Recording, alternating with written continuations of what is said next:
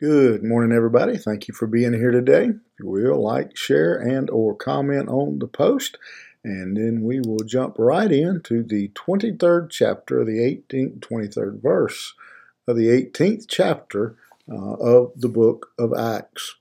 And there we have these words. After spending some time there, he departed and went from one place to the next through the region of Galatia and Phrygia, strengthening all the disciples.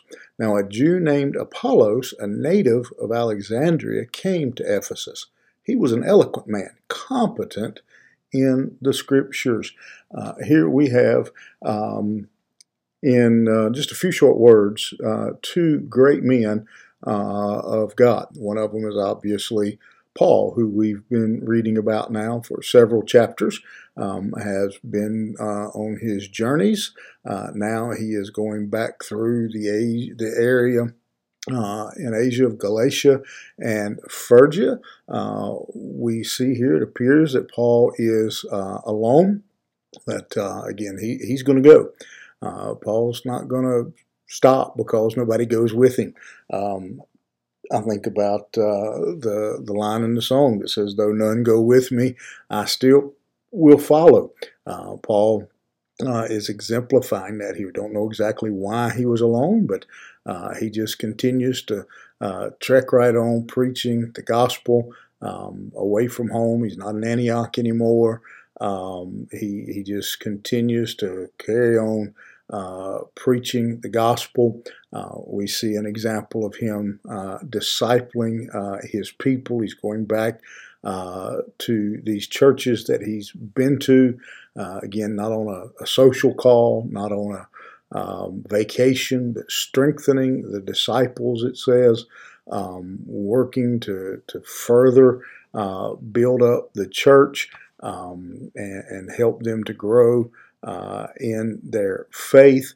And then we read that there's a man named Apollos who comes to Ephesus. He shows up here, and we'll read some more about him in the next few verses. But he comes. It says he is an eloquent man, and I love that phrase. I would be quite a compliment to have someone to say about you as a believer, that you were competent in the scriptures. And again, this word eloquent could mean one of two things. I guess it could mean both. It could mean that he was educated, or just simply that he was eloquent. He was a good speaker. I think it's easy to see how in this case it could be both. But the point was that whatever he was in the Scripture. He knew the Scripture. He knew how to share the Scripture and tell people about the gospel.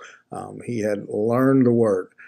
He knew the Word and was preaching and teaching the Word in a way that people could understand and perceive that. And this morning, these two men, what two great examples we have, just two little short verses that really give us an example for our own life. We have Paul, who is laboring on, again, apparently by himself. Again, don't know the reason, but going on, spending time there. He's out preaching, teaching, discipling people, helping them grow in their faith. And then we have a man named Apollos, a Jew, who is, again, a follower, who is competent in the scriptures. And again, I would like to leave all of us with that challenge this morning, that we strive, we work to become more competent in the Scripture. Anybody who knows me knows that I have absolutely no problem with looking someone in the eye when they ask me a biblical question, and I can look you right square in the eye and say, I don't know. And I think it's better to say I don't know than to make up an answer.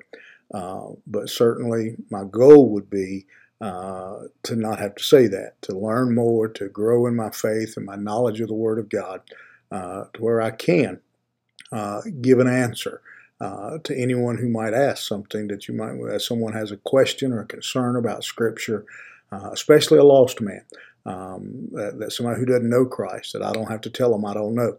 And so that we grow into Scripture. And so I thank you.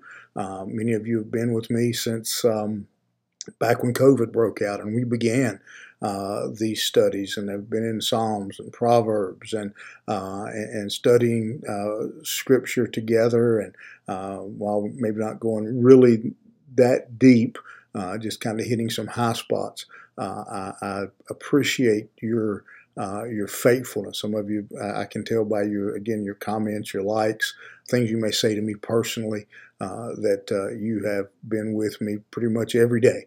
And when you do miss, you go back and watch it later. But you have been striving to learn the Word and to know more about the Word, and I hope you have. I know I certainly have, even just preparing to share these things with you. And so let me encourage you to continue to strive in every way that's afforded to you to become more competent in the Scripture, because I do believe, and I don't want to be a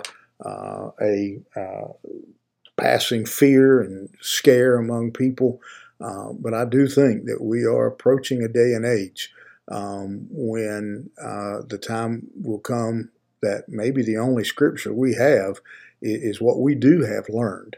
I do think that we're coming to that point, like it is in other countries, that it's going to get more difficult to actually have a copy of the Word of God. So it's important that we are competent in the Word. Hope you're doing that, and I hope you'll continue. And I thank you for what you're doing here with me each morning to become a little more competent in the Word.